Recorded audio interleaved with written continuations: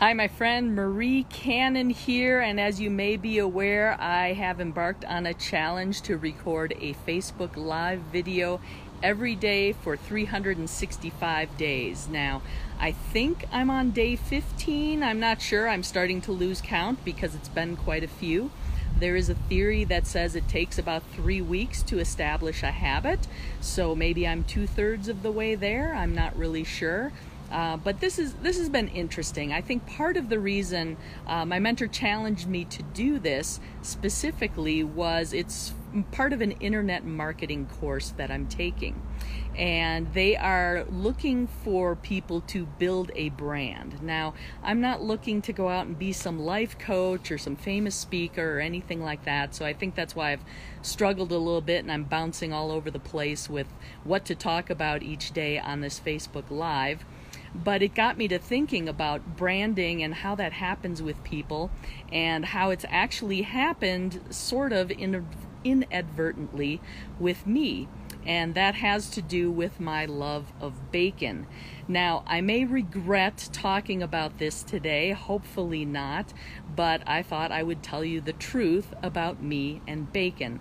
Somehow, I have managed to establish the reputation as someone who absolutely, positively loves bacon. It's the best thing in the world. Now, I will say one of the things I do believe is that all parts of the pig are good and bacon is the best.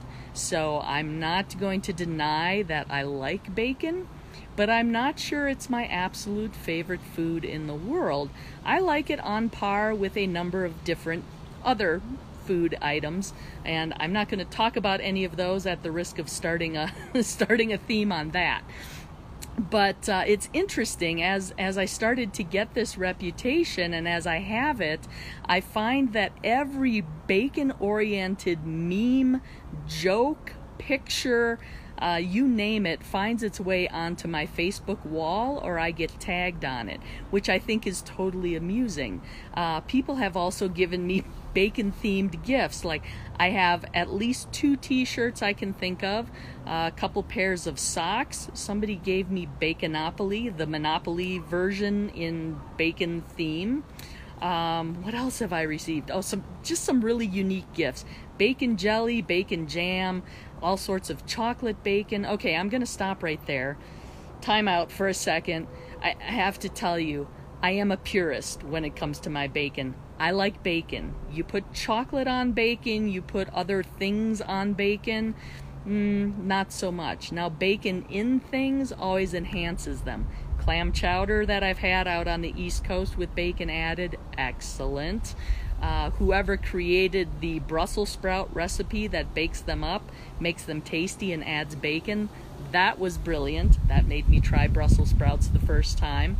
But the combination of bacon and sweet, I don't really like that so much. Like, if we go out to breakfast and I order eggs and bacon and it comes with a side of pancakes and the syrup starts making its way towards the bacon, that combination of the sweet with the bacon, that's not happening. Gotta put a wall between the syrup and the bacon or the bacon gets moved. So I am a purist in that regard. But again, my point is, I think a comment I made once upon a time, I'm not even sure how, why, when, or where, got me branded as someone who absolutely loves bacon. Now again, not going to deny that I like bacon, not going to refuse any gifts of bacon, but it might not be my absolute favorite food. I'd have to think about that one and decide. And obviously I'm going to have to be a little bit more careful this time around before I declare a favorite food, because heaven knows I'm going to start ending up with t-shirts and gifts. And oh yeah, speaking of t-shirts, there you go.